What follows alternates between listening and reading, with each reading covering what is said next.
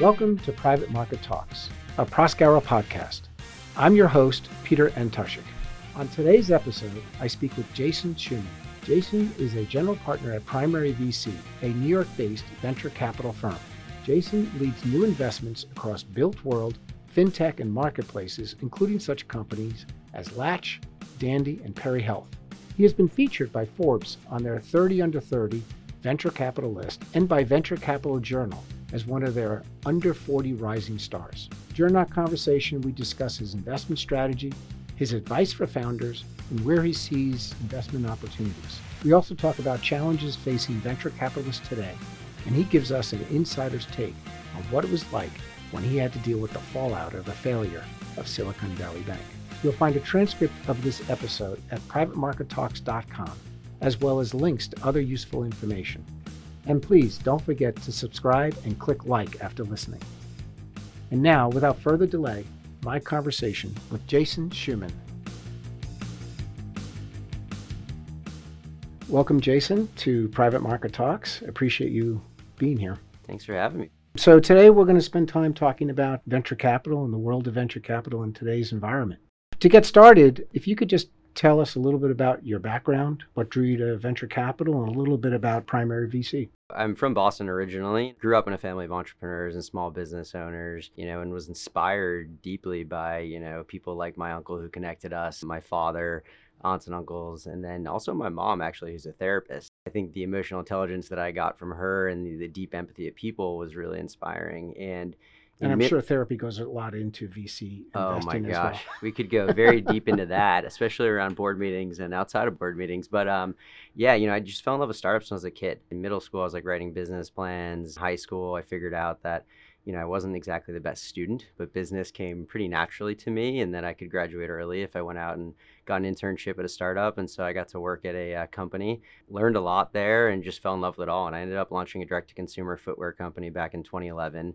I say that was when, it wasn't cool to be starting companies, right, and when Shopify was a pretty brutal platform, no offense, Toby, but it was great market timing in 2011. Facebook CACs were super cheap. I think my market timing in general was great because it was like the early innings, though, of direct-to-consumer footwear, yep, and direct-to-consumer businesses in general. Probably a mediocre market, as we can all say these days, based off of the stock performance of a lot of the DTC brands. And then my execution was even worse. So if you can't execute, I say go invest. And so while I was living in Boston and really shutting down my company, I ended up driving for Uber at night. And during the day, there wasn't that many seed funds or early stage funds in Boston at the time. And so I went out and I started sourcing deals and eventually got an offer to move here to New York City, where we're recording. Went over to Coragen Ventures. It was a single LP real estate family office. I had an incredible opportunity to work with Ryan Friedman and David Goldberg over there. Ended up investing in prop tech, fintech, marketplaces. And then after a couple of years, I met the founder of Gerson Lehrman Group and GLG. He ended up asking me to launch his family office. I worked with him for a number of years, including helping really restructure and spin out a portfolio company that he had a good amount of capital in. Spent about a year working on that software business. And then after the whole thing was cleaned up, I went back into the family office and I really had a realization, which was I am incredibly passionate about partnering with founders at the earliest stages, and I want to get back to it full time. And lucky enough, I got a phone call one day by the founder of a company called Latch, and he said, you should go meet with Ben and Brad, who are the two co-founders of Primary. I sat down with them one day, and one thing led to another, and I would say that we met for 3 hours that first day. And the reason why was because our philosophy around seed investing was completely aligned, which is very different from most other folks in the seed investing world. It really has to do with earning the right to work with the best founders. And we do it by running a concentrated portfolio, only a few investments a year per partner. We invest in New York only. We're spending more money than any other seed firm in the country, maybe the world, when it comes to portfolio impact resources to go in and work super closely with the founders. And then we're also incubating businesses here in New York City, combining some of the best operators in the world with ideas and markets that we genuinely believe in. And it's led to world-class results, 2 top 5% funds globally. About 25% of our companies are unicorns now that we backed at seed, and about 93% of the companies have raised Series A.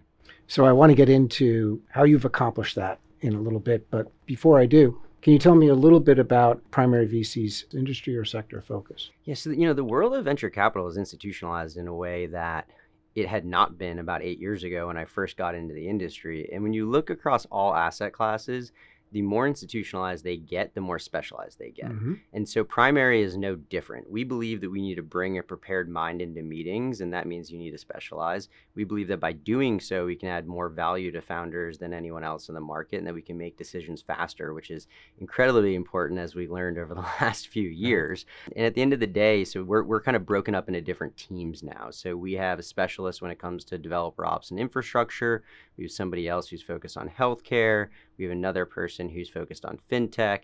And then we have a team that's focused on really enterprise software. And although I spent the last few years really focused on the consumer world, I've been digging my teeth much more into the built world, technology, productivity tools, SMB tech, stuff with similar go-to-market strategies and things that I am more familiar with. Is the focus primarily early stage, pre-seed, seed funding?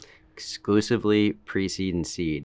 I think when you come into our office, you quickly realize that everybody on our team are builders and not backers, and we don't love spreadsheets, and so pre-seed and seed is for us. So can you walk us through sort of your investment process from start to finish? Maybe you can even give an example of how you source a deal, how you might structure it, your conversations that you'll have with the founders, what works in those conversations. Just walk us through the process.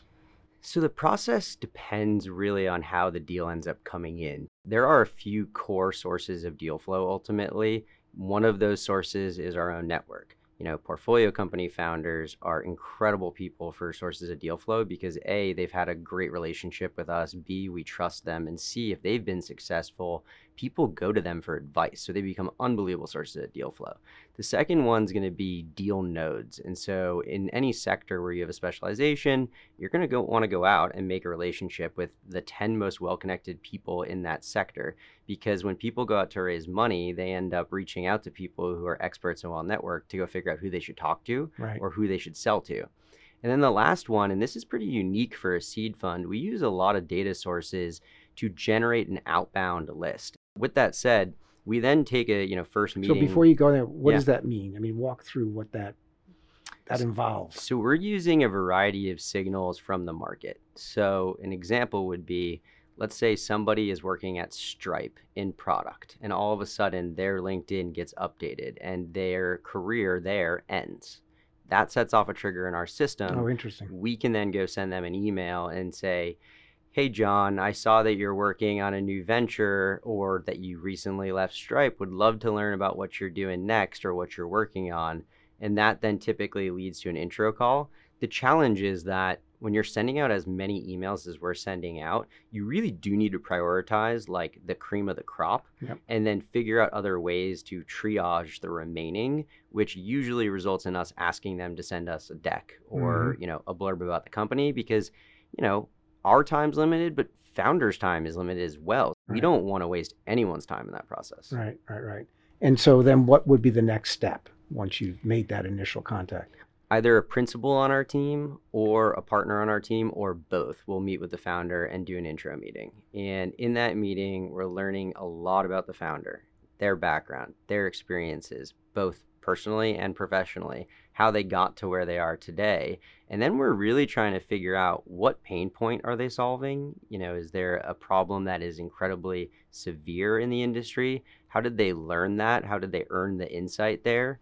And what is really the why now? Because, there's plenty of tech companies out there, but why is there a reason to exist today versus 5 years ago? And an example of that would be, Uber would have been incredibly hard to start when the iPhone didn't exist because you didn't have location of everybody. But all of a sudden, when you have these technology advances, it makes it significantly easier. So we go and we have that conversation. We start understanding the product, how they want to go to market. But more specifically, if I were to dumb down and simplify how we think about startups internally, a founder has an overarching hypothesis in the way that they want to go to market and they want to think about things. And then they have a series of sub-theses. And within those, they essentially get money from us to test those and prove certain things out. And once they prove a certain thing out, they earn the right to then get to the next round of financing to then test the next set of sub theses, sub hypotheses, however you want to think about it. And for us, when we get to a founder who understands the tactical levers of their business and how to go to market and how to solve the problem, and we genuinely believe that they can sell stock, people, and their product, that's when all the stars align. And, we'll go back to them with additional questions after the meeting. We'll send them a pitch deck about ourselves. We'll invite them in for a partner meeting pitch. We'll have done a ton of due diligence, by the way. Like, we are back channeling founders left and right. I'm curious as to, how you discern that person that brings the qualities that you're looking for to the table. How do you make that evaluation? Well, I mean, my mom was a therapist, so, I think it makes it easy. You can look right into their soul. No, the reality is everyone has a type of founder that they tend to gravitate towards. And these relationships, by the way, last, when they're good, 10 plus years. I mean, I think that might be longer than the average American marriage at this point. So, it is very important to get to know each other on a personal level. And me personally, what I tend to look for in a founder is I want to find somebody who is very curious, very self-aware, incredibly resourceful. And then one of the biggest key factors that I think about with early stage founders is, do you move incredibly fast? Is your sense of urgency at your core so deeply ingrained that I know when I give you money that you are going to be able to iterate and put as many shots on net as possible? Because at the end of the day, the analogy is startups are essentially like founders are flying planes and they're fixing the engines while it's going down. Right. And you need to be able to figure out how to find product market fit. And then on top of those things, you are looking for people that can be great leaders, people that can raise a lot of capital, set a vision, and recruit, because they're not going to be the ones every single day figuring out, how to change that one line in the call script. It's not that anymore. It's right. Like they need to set the strategy and make sure there's money in the bank and people on the field. And if they do those three things well, they'll be okay. Tell me an experience where the founder didn't cut it, that just fell flat in the conversation. What didn't work? Founders that do not know their metrics always will fall flat. Founders that do not know basic industry acronyms because they have not done their homework will always fall flat. Founders that have a good way of telling a story, which, by the way, can trick many investors. But then when you get down to the tactical levels of like, oh, well, how do you execute on, that go-to-market strategy? How are you going to find the customers in the market? How are you going to reach those customers in the market? And what's an example of a product change that you might want to make? And what is your hypothesis around the metric that will drive? When you start like double clicking into, certain things, all of a sudden the wheels can fall off. That's interesting. You'd think that would be sort of stuff they would have their arms around pretty solidly, but I mean, look, at the end of the day, when the social network came out years ago and TechCrunch started to grow, like becoming a startup founder became sexy. And all of a sudden, the fact of the matter is there's a lot of VCs out there today.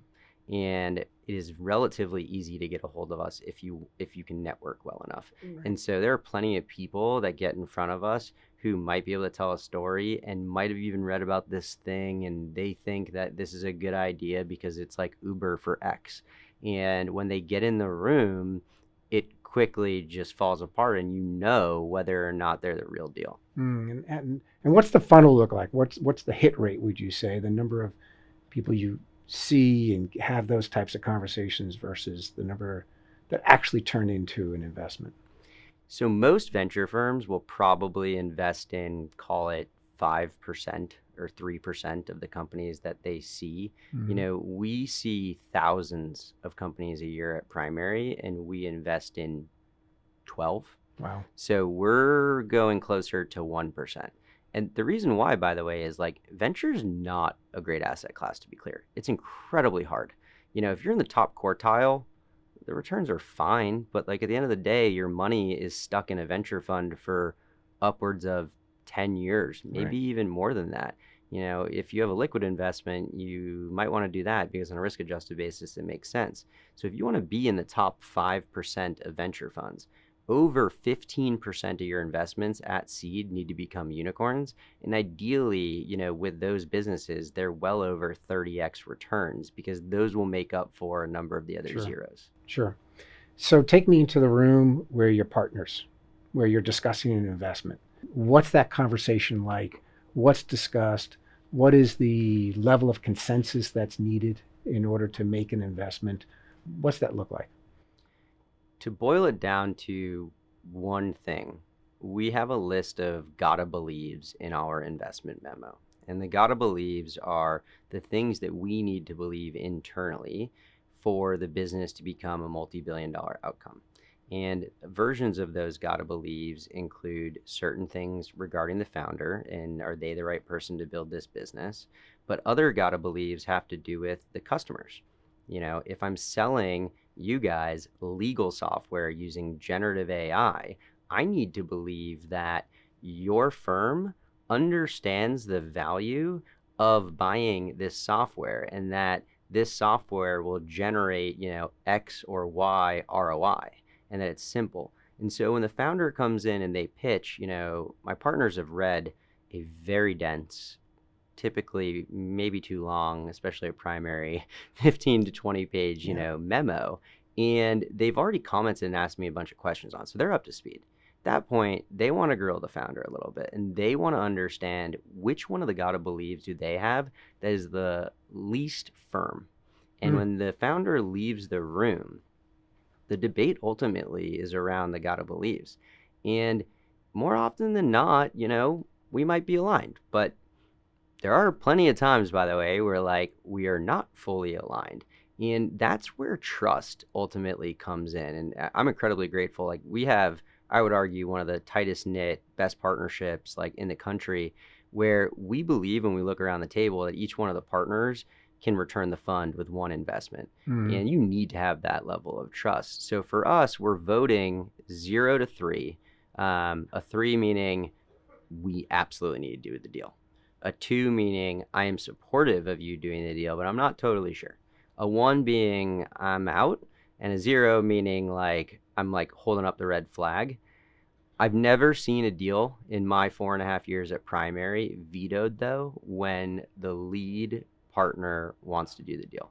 Oh, interesting. So if the lead partner has bought into the deal and is passionate enough about it and withstands the grilling, then generally that will be approved by the other partners. That's correct. I mean, from a legal perspective, our committee, our investment committee, needs to have unanimous decision. So you ultimately need to make sure that, the 4 GPs are aligned and willing to sign off on that. With that said, there are plenty of times where you're kind of on the fence, as the lead partner on a deal. And you're getting a lot of pushback. And you need to make a decision. Right. Is it Which worth it? times do you want to blow through the wall and pound the table and say, I'm doing this deal? Right. And when is that capital not necessarily worth it? Sure. Walk me through an instance where you made an investment and it didn't work out. Were there early signs or were there, learnings that you took away from that experience? So my first investment at Primary, I lost $2 million faster than I ever want to admit. And then we actually had to wire an additional few $100,000 in order to wind the business down for some nuanced reasons that we don't need to necessarily get into. But there are times in every VC's life where they will fall in love with the idea and they'll fall in love with the market. And unfortunately, in this case, it was a business that was incredibly capital intensive.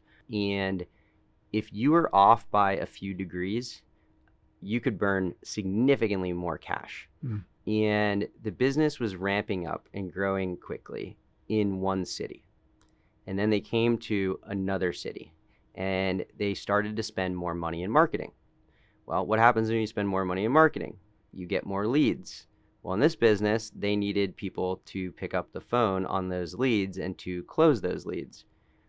Well, the hiring strategy, the hiring plan, did not keep up with the amount of lead growth. And all of a sudden, when we got under the hood after a month of not chatting, very, very closely with the founders, because they weren't the type of founders that were trying to leverage us as much as most of our portfolio, we caught back up with them and we realized that, marketing spend went up, leads went up, but our conversion rate dropped by like 80%. We're like, what happened? And they're like, well, we had too many leads. And we're like, salespeople, they handle those leads. And they're like, no, we didn't hire them all yet. And I'm like, oh man, like there's just some stuff where like it doesn't click, and like sequentially, or the cart doesn't come before the horse and vice versa. And this was one of those cases. And even though there are things that are fixable in some companies, there are other things that are incredibly challenging. I think at this point in my career, I know within 90 days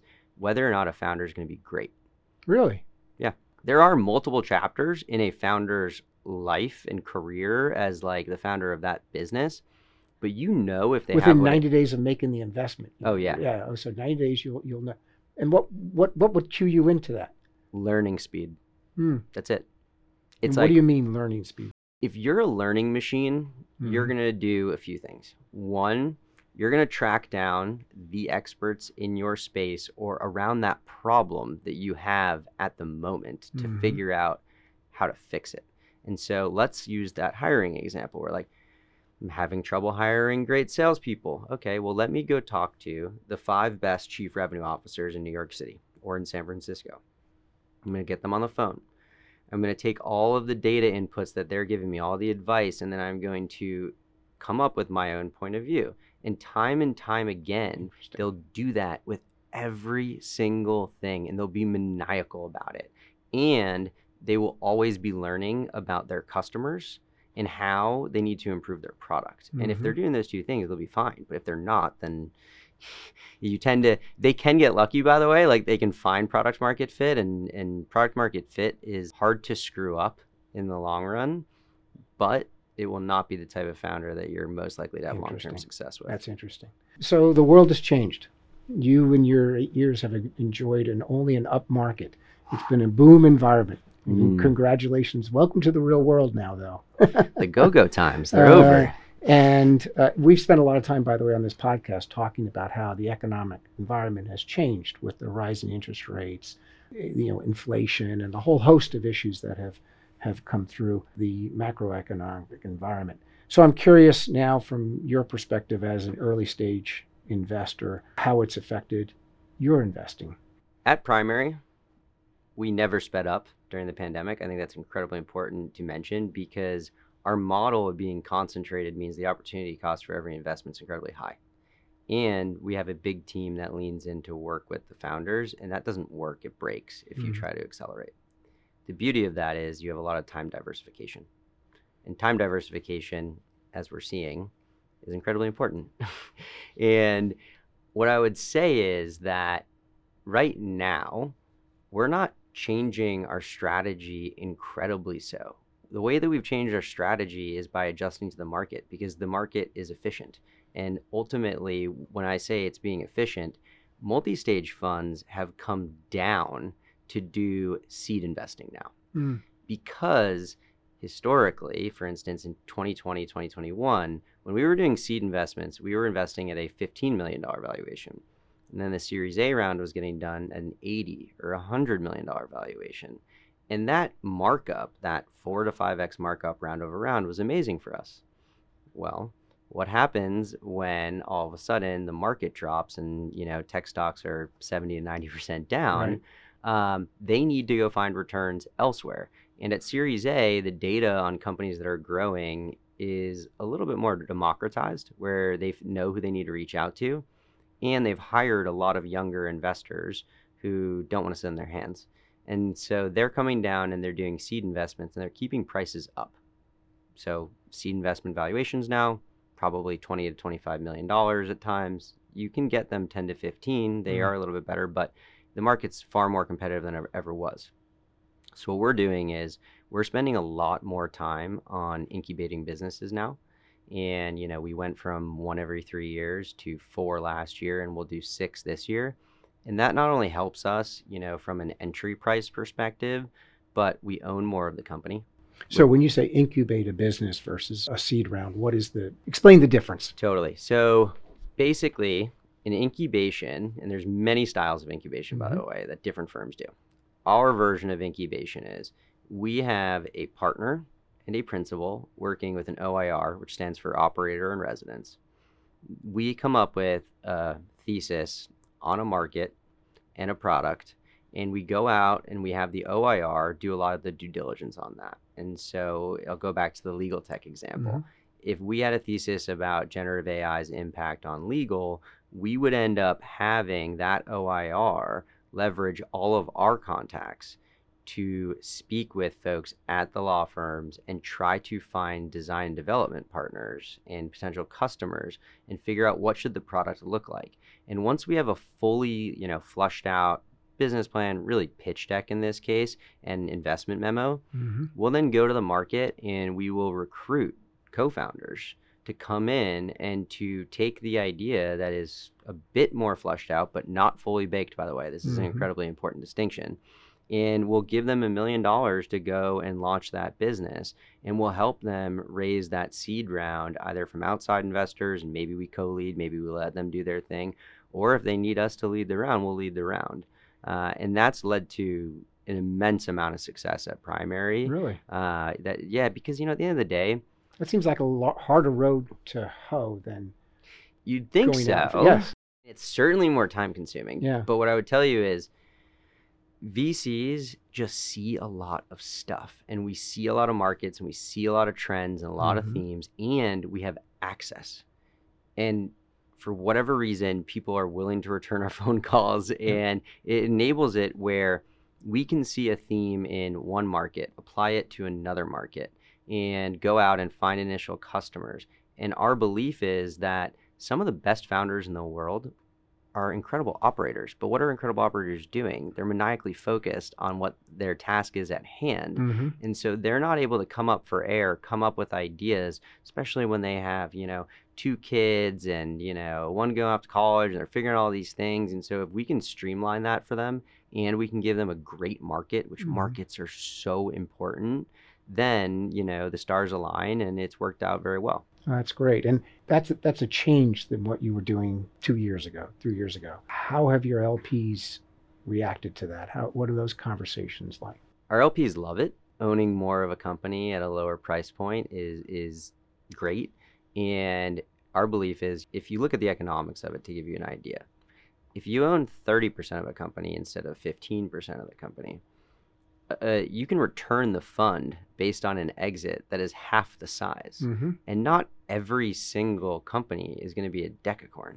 And so you're increasing your probability of success by doing that. And by the way, if we incubate 10 businesses and one of them is not a unicorn, we are absolutely not doing our jobs, at least doing them well. So that has been a strategy that they've been really big fans of. Got it. Other trends that you've seen change in the industry since the change in the economic environment? Any others? Well, I think generative AI has certainly exploded onto the scene. So that's been one. Before you go on, just stay on that for 1 second. How do you think that's going to change the industry? What impact is it going to have, both from how you evaluate deals, how you operate, and also your investment opportunities? So what I'll tell you is, we are in inning 1, the top of inning 1 when it comes to generative AI. And we do fundamentally believe that it's a platform shift. However, all tech innovations have a hype cycle. And the reality is that there will be a crash when it comes to generative AI. We see 30 businesses that are getting started doing the exact same thing on the exact same day, and the competitive nature of that is going to lead to a bloodbath, So picking the winners in the market makes the bar even higher when it comes to the founders that you want to back. Right. That has been changing because the conversations in the room, because of how early we are when it comes to generative AI, are probably the most intellectual and philosophical conversations that I've ever had in my venture career. Really? And now I totally understand why people got obsessed with crypto, except for the fact that generative AI has much, much better use cases on the real economy. Right, right. And you started to say other changes in the industry. There's a lot of hard conversations going on in boardrooms right now. We talked about how tech stocks are down 70 to 90%, some 50%. But at the end of the day, even if the deal was perfectly priced in the last round, even if it was perfectly priced, the business needs to grow 2x in order to grow into its old valuation. And that's hard. It's really hard. And so we now need to go out and figure out ways to get these businesses financed. And because, most startups, I know you have a lot of private equity listeners, and they all know they're burning cash. And so you need to be much more thoughtful about what are you spending money on? What are you investing in as a founder? And you want to look for what we call tighter J curves. So if you're going to invest in something, you want the payback period of that investment to be much faster. And if it's not, then we probably need to put it on the back burner for now, because the capital markets aren't going to reward us for what it was doing 2-3 years ago. There's a real tension between preserving liquidity and investing in growth. That's got to be such a difficult thing to manage as a founder today. Absolutely. If you go into the offices now, what the KPIs are being set at requires more from people and more focus and more productivity and efficiency. And when you think about it, And discipline. Exactly. Yeah. And so when you're laying off, 30% of the team in order to preserve runway and optionality, but you're not changing the metrics that they need to hit, constraints create incredible opportunity for companies. And I have seen time and time again, founders and all of the hardworking operators in our portfolio rising to the occasion. On the other hand, in a early stage tech company in today's environment, there's great opportunity to hire people that you didn't have before because there have been such layoffs in the larger tech companies. So the resources for people is much broader than what it was before. Absolutely. Now, I don't think like everyone coming out of, Google and Facebook are going to be a good fit for an early stage startup. Yeah. It's a very different lifestyle and a very different skill set in many ways. However, there is a ton of talent, and the market for engineers has gotten significantly easier. And what do you see as the fundraising cycle over the next 6, 12, 18 months? What do you see as the opportunities to raise capital? Do you think it'll become easier, harder? How should a founder be thinking about it? So we've told all of our founders to go out and raise capital now. We actually started that last quarter. And the reason being is there's going to be an absolute tidal wave of companies going to raise capital in Q3 and Q4 of this year. And the market, whether it's going to be in a better position or not, the reality is there's a lot more supply of companies and not that much more supply of capital. And you have investors, both young and old, by the way, who are dealing with portfolio companies that are struggling. And so on one hand, you're spending a lot of time and a lot of effort and a lot of emotional, capacity on managing, the process that might be recapping or saving a company. And on the other hand, you have a generation of younger investors that have grown up momentum investing. And so they only want to see the cream of the crop, the stuff that's growing incredibly fast. And then that next tier down, it might actually be where the best opportunity is because the assets might be the most mispriced. But a lot of investors just aren't thinking that way. They're not wired that way. And so it's going to be really hard to get the attention from Series A, B, C investors. So I would recommend that they go out to market as soon as they can. Really, I would have thought it would just the opposite, which would be to, assuming you have the cash for another year, to wait to see how the market plays out. But you're saying exactly the opposite. Do it now. If you have a year of cash, Yeah. you should cut your burn and make that into a year and 4 months. Yeah. And then you should go to market. Yeah, I agree.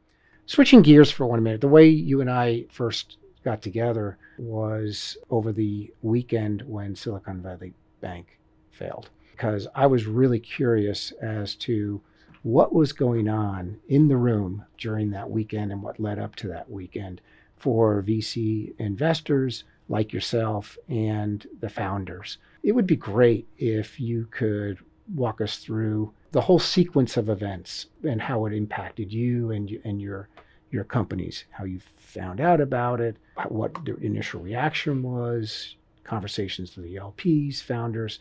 Walk us through that tense time. I think it was such a tense couple of days, whole weekend, 4-day stint that I ended up ghosting you on text by accident. So I apologize.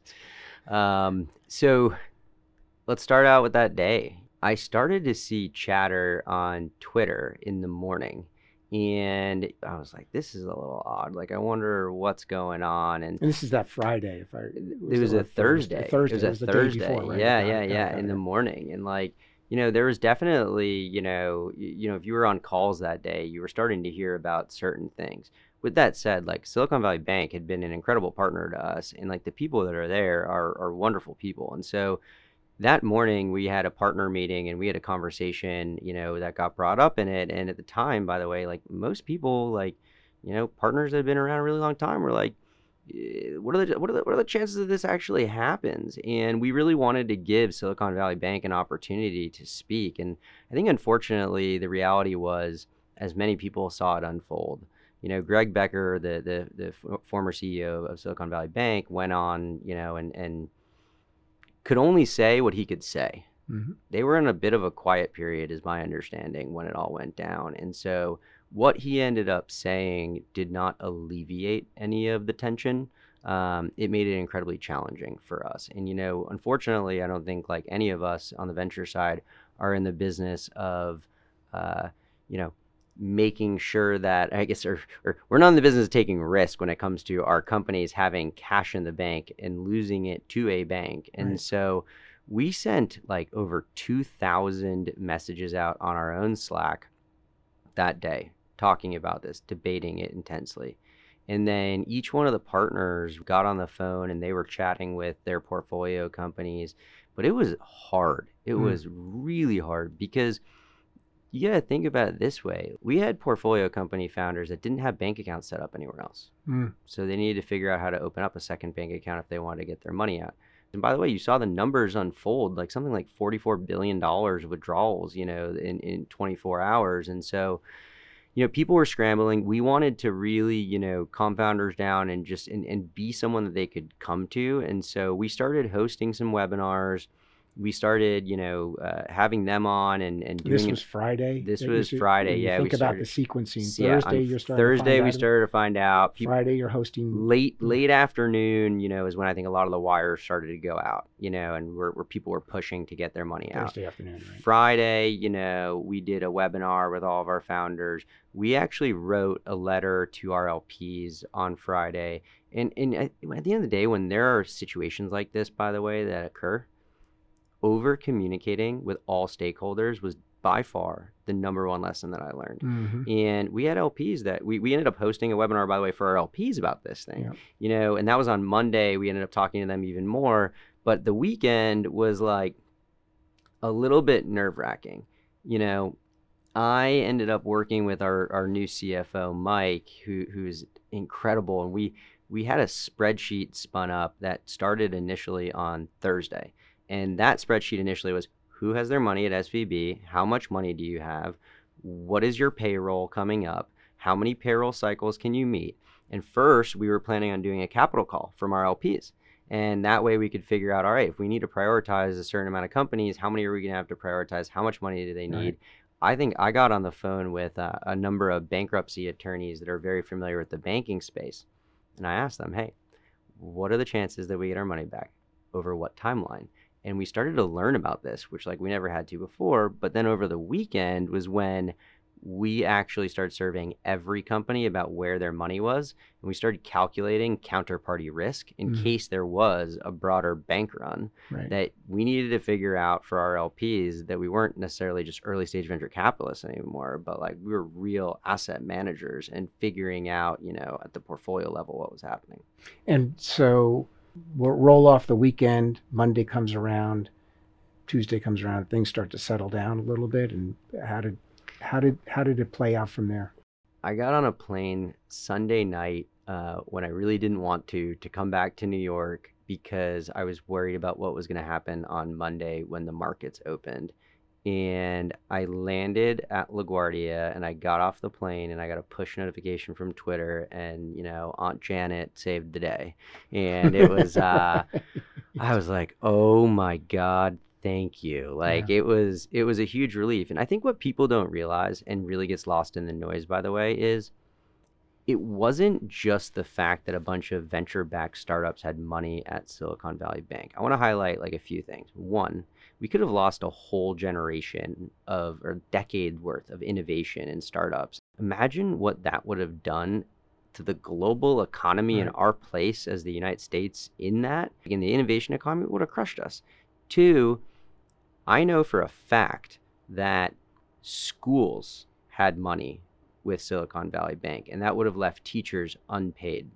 Payroll would not have been met. It would Hmm. have created issues at more things than just venture-backed startups. That includes there are companies that have money at Silicon Valley Bank that are trying to cure cancer.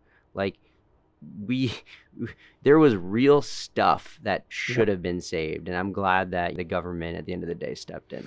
Have you changed your banking practices or encouraged your portfolio companies to change their banking practices?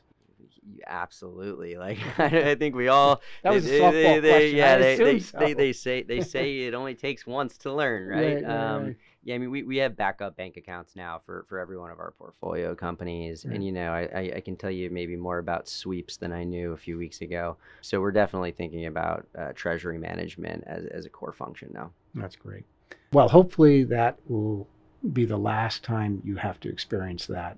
Just a few more questions. One, you've been incredibly successful at a young age at building your reputation within the VC community, having been recognized by Forbes as on their 30 under 30 list. You were recognized by Venture Capital in their 40 to keep an eye on, rising star. I think it would be interesting to hear how you've done that, how you've built your reputation in a highly competitive industry. First off, when I tried getting a job in VC, people told me the only ways to get in were, you went to an Ivy League school, or you worked at a venture-backed startup, or you started a company and exited it. And none of that were the boxes that I checked. But I could only control what I could control. And ultimately, growing up in a family that was not afraid to roll up their sleeves and work their tail off, work ethic was incredibly important. Mm-hmm. And I would say combining that with this pay it forward approach that has been ingrained in me since I was a kid has been incredibly important. Where in every interaction that I've had over the years, I've tried to bring my fullest self and be incredibly present and figure out how can I add value to somebody else to make their life easier and their life better. And oftentimes, you're not doing that in a way where it only makes sense for one of the two people in that equation, where like, I want to make your life better, Peter, but I don't want to make Ronnie's life, who I'm introducing you to, or Lisa's life. No, like I actually think all three of you would get along really, really well. And so I think that, paying it forward and being giving of your time has been incredibly important and is something that can get lost in Mm-hmm. this world of VC where the power dynamics are a little off and where people get glorified and, don't necessarily behave in the best ways. And so I've just done it the way that I would say, like, people like my dad, taught me, and my uncle taught me, where like when my dad went into the factory in the morning when I was a kid, I remember walking the floor with him and he shook everyone's hand and he asked them about their kids. Like that is the approach that I've kind of gone about with venture capital. And, I've hung around long enough to get lucky and things have kind of worked out in my favor. And what would you say is your most unusual, successful business habit? I'm just relentless. I do not stop and will like prioritize things in ways that I think some people are like, they find it to be nuts. And so, what do you do when you're offline? So I do a lot of different things. I mean, love cooking, love meditating, love to travel, and then I'm involved in a number of nonprofits, including, the Jeffrey Modell Foundation. I grew up with something called primary immune deficiency, and I was pretty sick when I was a little kid, and I felt lucky because my parents like pushed me to live a normal life, and as a way to give back and to try to inspire other kids who have grown up with primary immune deficiency, I've gotten pretty deeply involved in JMF. Well, it sounds like you have a full life and agenda, and I appreciate you coming on and spending time with us in Private Market Talks. Thank you. Appreciate you having me.